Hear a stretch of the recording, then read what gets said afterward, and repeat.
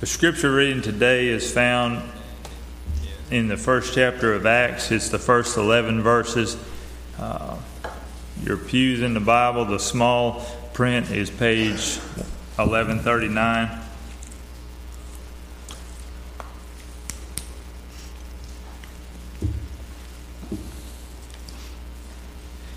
In my former book, Theophilus, I wrote about all that Jesus began to do and to teach until the day he was taken up to heaven, after giving instructions through the Holy Spirit to the apostles he had chosen.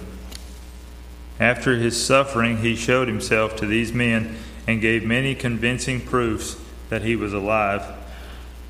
He appeared to them over a period of 40 days and spoke about the kingdom of God.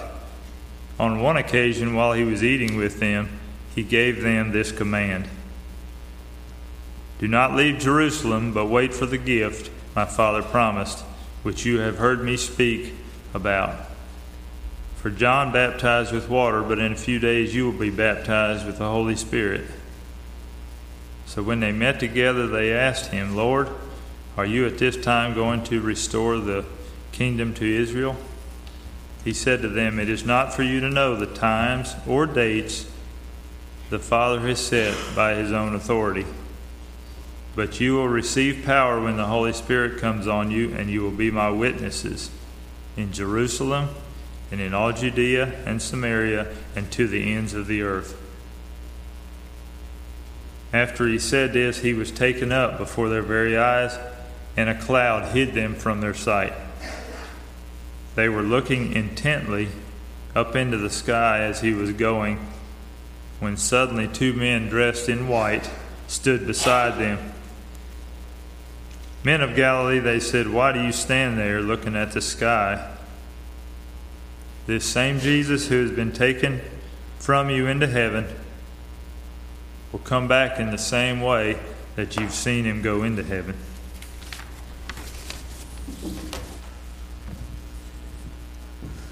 And normally right now we start a video that goes for about a minute and tells you about a kingdom, but since I left my phone down here, and that's how I run the video, believe it or not, then we're just going to skip that and go to lunch 1 minute earlier today. That sound all right with y'all? You've seen it a few times by now anyway. You probably could quote it to me. So instead, I'm just going to ask you, do you know Paul Wolfowitz? Anybody? Do you care to know Paul Wolfowitz? He looks like a politician, doesn't he? So you probably are like, why would I care? But Paul Wolfowitz, I bring him up today because, today is about ambassadors of the kingdom. And this guy was an ambassador for a few years to Indonesia. I wanted to read to you just a little blurb from a journalist about Paul Wolfowitz. It says, Wolfowitz's, you try saying that several times in a sermon. Wolfowitz's appointment to Indonesia was not an immediate, obvious match. He was a Jew representing America in the largest Muslim republic in the world, an advocate of democracy in Suharto's dictatorship. But Wolfowitz's tenure as ambassador was a notable success, largely owing to the fact that, in essence, he went native. With tutoring help from his driver, he learned the language, he hurled himself into the culture, he attended academic seminars, climbed volcanoes, and toured the neighborhoods of Jakarta. Now, I bring him up, obviously, because he's an ambassador, and we're talking about ambassadors today, but I also bring him up because I think sometimes as Christians trying to be a witness for Jesus in our community that a lot of times doesn't want anything to do with the church anymore, trying to have some sort of influence in our community, trying to have a voice in our community, we feel a little bit like a Jewish American in a Muslim nation trying to get the same kind of thing done. And so I thought it was just worthwhile to look at his example. Here's someone who was an ambassador that had some success at being an ambassador, and much of that was attributed to his willingness to just plug in and show that he cared, and by extension, therefore, maybe some of them started to believe that maybe America cared to some extent, and therefore, by that happening, he was able to have some level of influence with them that he might not otherwise have had. And I thought that was interesting for us to note as we begin to talk today about being ambassadors of the kingdom. We've been in this series on the King and His kingdom for a while now. We'll wrap it up next week. And this kingdom that we've looked at, we've said, is actually a theme, maybe even more than a theme. Maybe it's the theme, that runs from the earliest pages of Scripture right up through and into the Gospels and what the New Testament is all about. And we talked about on Easter Sunday how Christ took the throne in a spectacular fashion with His death and His resurrection. And we've talked since then about how the kingdom that He brought and that He taught about and that He demonstrated through the miracles that He performed and ultimately through His sacrifice was a kingdom that was completely upside down from the kingdoms of this world. That the things that Christ and His kingdom value and prize and say this is how you should live your life are in complete and utter contrast to the way that the world says and tells us that we should live our lives and the values that it says we should hold. That's why Jesus would say things like, you can't serve both God and money. Because the things and the way this world is wired, if you try to live it that way and then try to live it Jesus' way, it just doesn't work. It's like oil and water. They don't work together because they're in such contrast. And last week we talked about specifically what marks or sets apart a citizen of God's kingdom. What are we instructed to do? And we talked about a great question that we can carry with us into every situation in life, everything where we feel tempted or uncertain, or every time we feel ourselves about to lash out or make a mistake, to ask ourselves, what does love require of me? Not a worldly kind of love that we read about in the papers and hear celebrities talk about and sing about, but a godly kind of love that we read about in God's Word, that we see in chapters like the beautiful chapter referred to as the love chapter, 1 Corinthians 13. You can look at that picture of love and see this is what we're supposed to aim for as citizens of Christ's kingdom. That's what we're supposed to look like by the Holy Spirit's help. And today I want to talk about specifically our mission, our title, our job of ambassador. Now, we just read a passage from the very beginning of a book, an ancient manuscript called Acts. And Acts starts off, you may have caught, by saying something about this second volume, and I hope you find this helpful, Theophilus, and you can tell it's kind of written almost as a letter. And actually, one of the Gospels begins in very similar fashion, and that's the Gospel of Luke. It's also addressed to this Theophilus. And we don't know here, almost 2,000 years later, whether Theophilus was a person that he was writing to, or whether he was using that as kind of a title for the people who love God, and he wanted them to have an account. Because that's what Theophilus means, is lover of God. And so perhaps it was just a kind of a broad title. But we have good reason then to believe that the same guy wrote both the Gospel of Luke and this book of Acts. And traditionally the church says that it was a physician named Luke that we read about in the book of Acts that traveled with Paul. And that's been the stance. And so we assume that it's Luke, whoever it was. They wrote about things that had happened, that they had heard direct account from. And they wrote about it, as we shared on Easter Sunday, before 70 AD. And if you want all the background on why before 70 AD, you should go listen to the message, because I don't have time to share it all again now. But if you go on cypressstreet.org/listen, or if you don't have a computer, get somebody to go on there and burn you a CD, or talk to Larry. He doesn't mind burning CDs either. And we can get you a copy, and you can find out why we think it was written before 70 AD and why that matters. But essentially why that matters is the eyewitnesses who saw all this stuff happen were still alive by 70 AD and still a part of the church.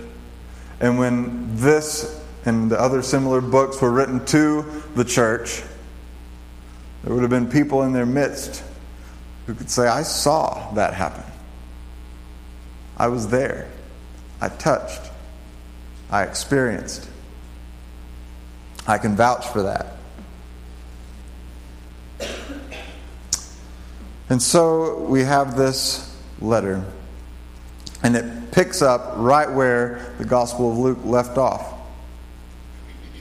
And it tells us that Jesus had spent 40 days after his resurrection going around and meeting with his disciples and sharing with his disciples and explaining to them matters of the kingdom, it said.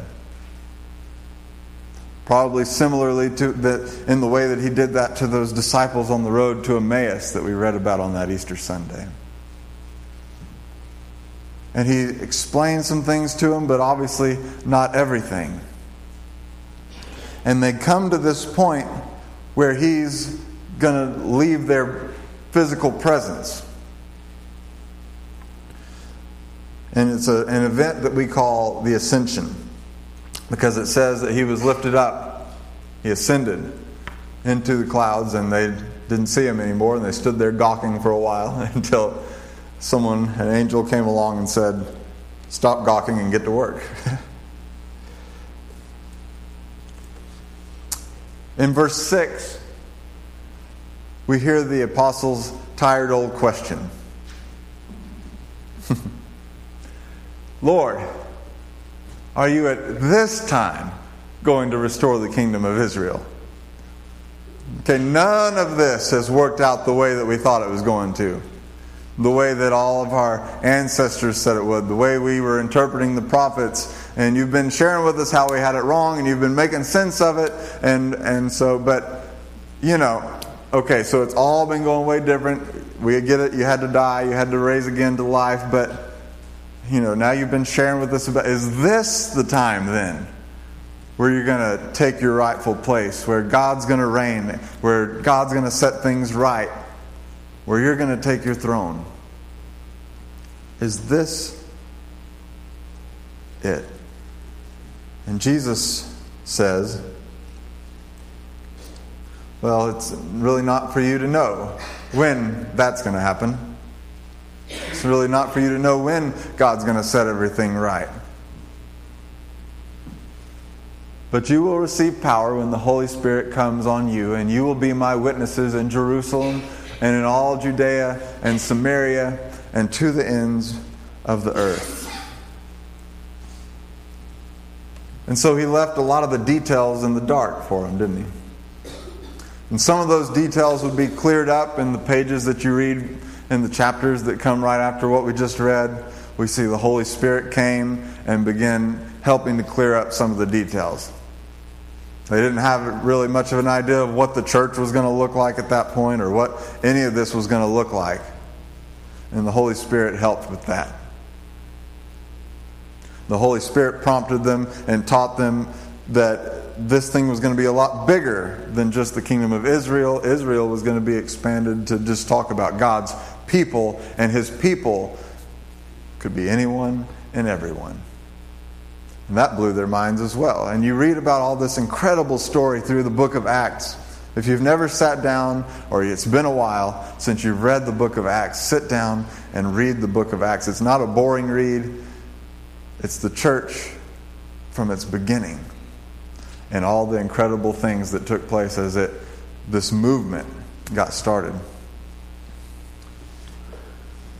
But the details, many of them, are still in the dark today. But one thing that's not in the dark is the mission. That's crystal clear. And they had no doubts, and we have no doubts about what Jesus expects and expected us to be busy about. What He expected us to be doing. The mandate, the mission, was to go and be a witness in their immediate community, the surrounding communities, the whole world. Now, a witness is someone who can shed light on the truth, right? There's someone who can share, here's something I've experienced. Here's, in the courtroom, they're sharing, from my experience, here's what I can speak to be true. Someone who does that witnessing thing on behalf of a kingdom, who goes and says, here's what my kingdom's about, here's what we're willing to do, here's what we'd like to see happen. This is what's true about our kingdom. We call that person an ambassador. You could also call him an emissary, someone who's on a mission.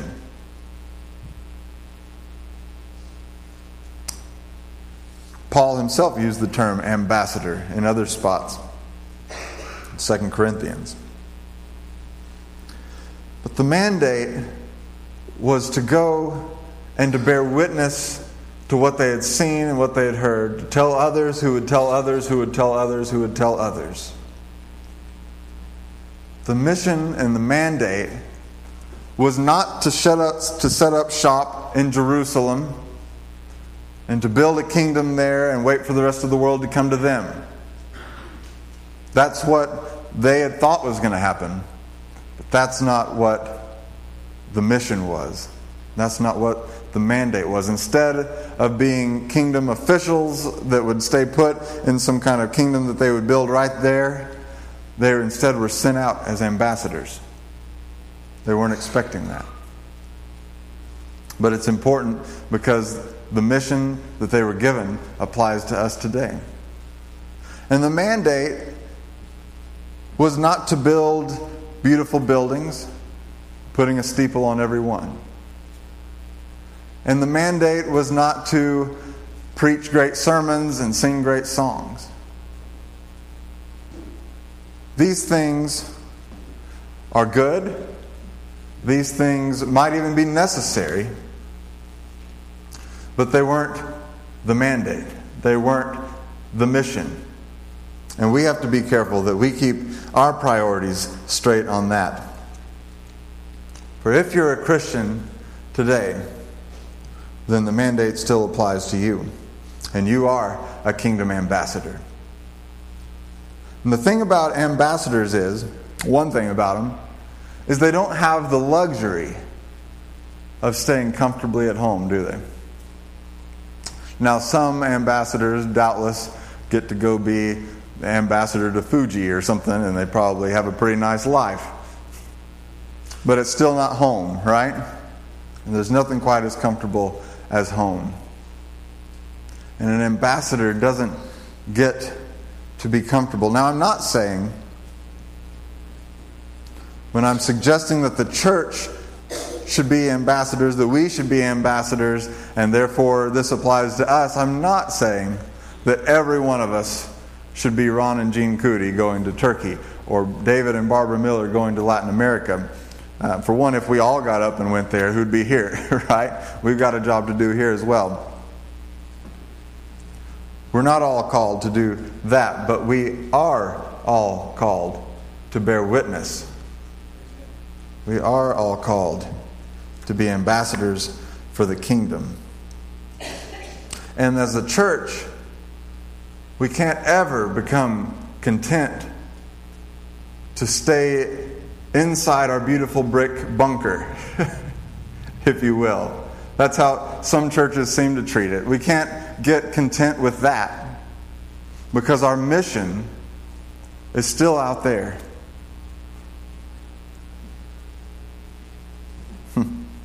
So we've got to, as a church, start thinking about things and continue to strive and hold each other accountable to thinking about things in a different fashion than what's naturally comfortable. And we have to think about, things like maybe we need a bigger sign out there that says, "We want you to come," that communicates that instead of folks having to be looking for it like, "Hey, now which church is that?" as we drive by, Maybe we need to think about that. Or maybe we need to think about some of the ideas that the council was just throwing around the other day in our meeting. We were talking about, one idea that came up was that we could actually go to community events that are happening out, in the community, where a lot of times Super One Foods or different places will set up a little tent and give away some things just to try and show the community that they care. Well, shouldn't the church be trying to show the community that we care? And couldn't we set up some kind of little tent and give away something? Gatorade, shaved ice, I don't know. Something. I mean, it's already 90 degrees outside. What is with that? All right. In Missouri, I'd have at least until late June before we were talking 90 degrees. So here we are. We're in Louisiana now. Which, by the way, did you know, I'm getting way off track here now, but did you know that this is the last Sunday of my first year here? Isn't that crazy?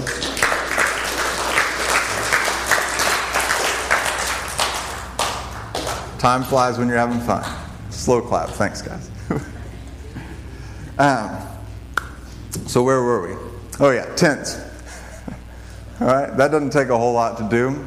We talked also about, how can we start showing Boley Elementary just down the road that we care. And actually, some folks are going to be taking desserts over to Boley Elementary for the teachers, sit them in the teachers' lounge and say, "Hey, we care about you. Thank you for what you're doing." And maybe some things like that will just be a first step towards partnering with them to show our community that we care. Seems like we talked about something else.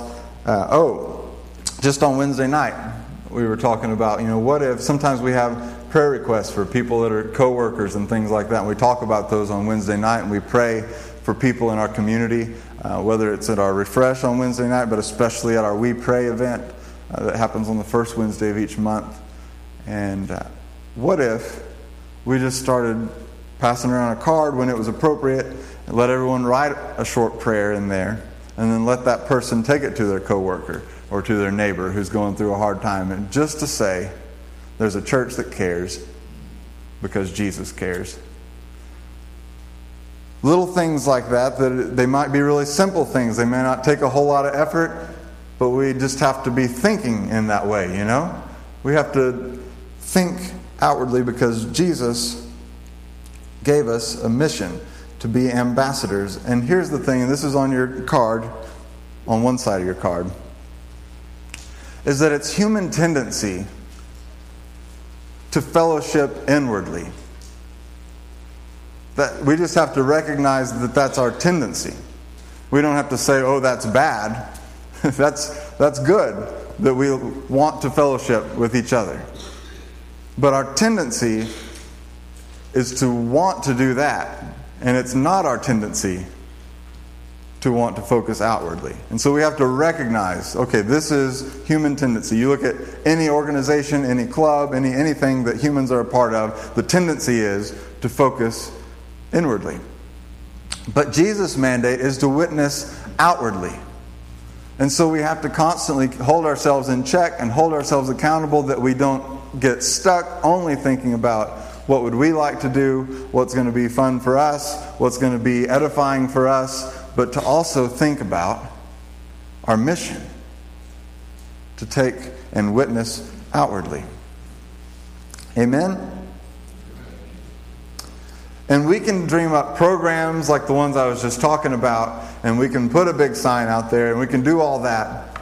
But ultimately, if our church is going to become known as ambassadors of the kingdom, it's going to start with us individually, right? Sorry about that. And so on the back of your card, you just filled in those blanks maybe of the fellowship inwardly versus witnessing outwardly. On the back, there's just a little card that looks kind of like this. I commit to pray for blank, blank, blank. And then a couple of little just suggestive prayers. And I know that we're already asking you to think of some names for the Family and Friends Sunday, but if you can tolerate some more name thinking for a minute. Maybe you could think of 3 people in your sphere of influence, in your world, who don't know Jesus as their King.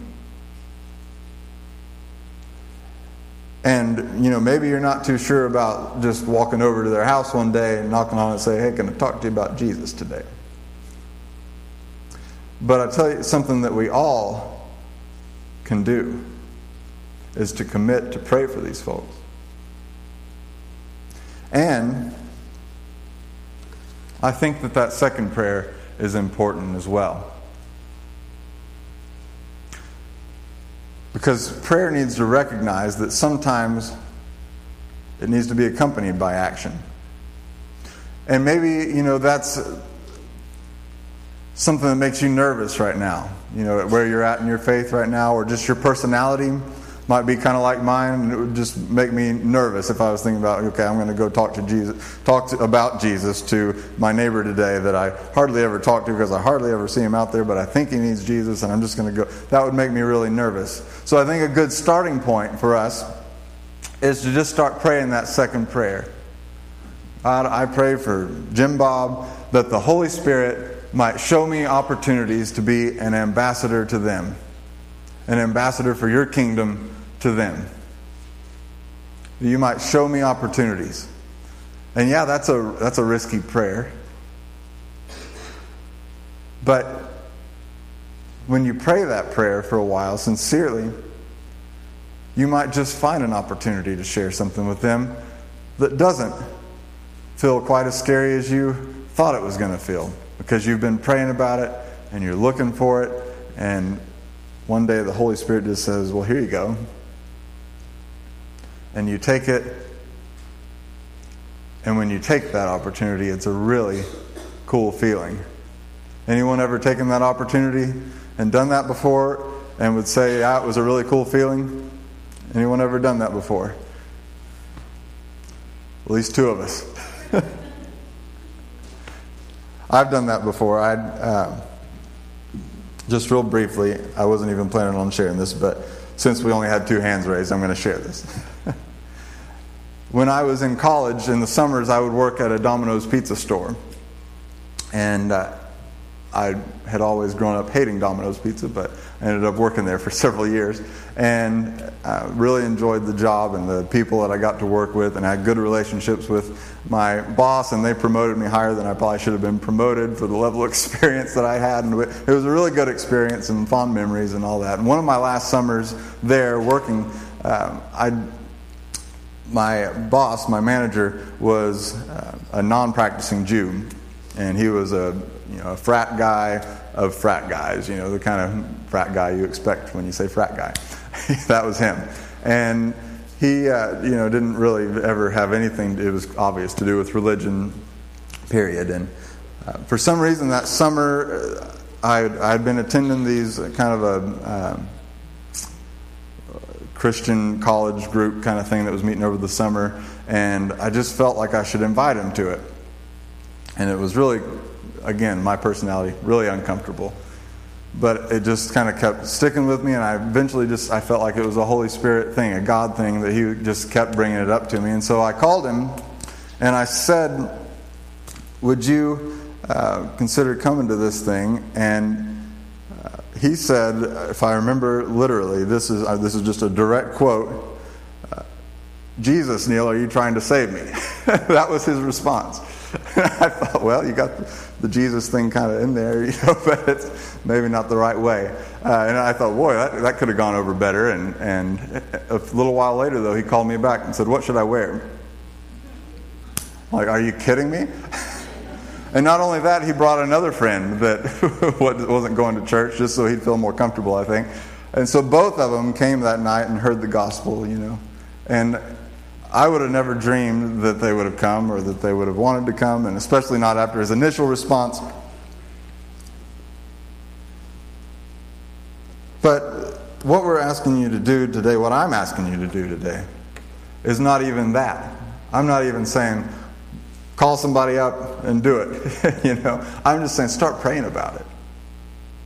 Start praying about some specific people that you know, friends in your life. Pray for them that they'd come to know Christ as their King. And it might be that through praying that, God uses somebody else to witness into their life. Or it might be that by praying that in the next prayer, that God decides to use you to speak into their life.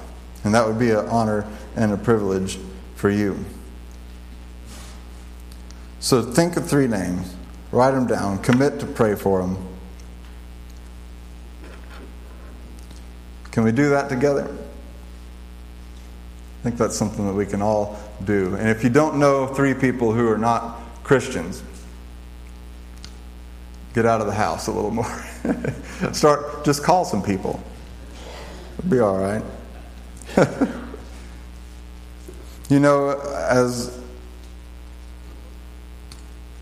If we get serious about our mission as ambassadors of Christ, one of the things that I really believe we'll see is our church grow in health, but also in number.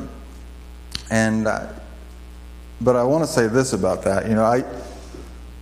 Pastors get a lot of pressure put on them with the whole church growth thing now, because it's like if you're not either, the feeling that you get in the ministerial ranks is that if you're not either climbing your way to a mega church of some kind or are already there, then you're doing a subpar job, kind of thing. And one of the things that I had to remind myself when I took this position of senior pastor, and one of the things I continue to remind myself of when that pressure is felt indirectly from outside and articles that are posted and all that kind of stuff, ministry stuff, is that I don't have the power to grow this church or any other church. And we're not ever going to grow by me getting to preach like Billy Graham or by our worship team getting to be like Chris Tomlin or whatever worship leader you prefer. And that's one of the reasons why I've focused so much on prayer in the last several months. It's because I really do think that whether our church, thrives and becomes healthy and does grow in some way, shape, or form is almost entirely dependent on the Holy Spirit. And so it feels like then it makes sense that we should really redouble our efforts in prayer.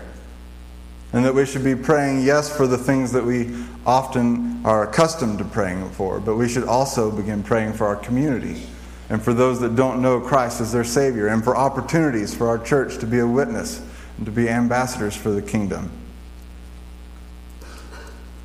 But I also think this, that just as old Paul Wolfowitz figured out that he could have some success as an ambassador even in a hostile place by just showing people he cared, I think when we get busy showing people that Jesus cares, that we won't hardly be able to help grow.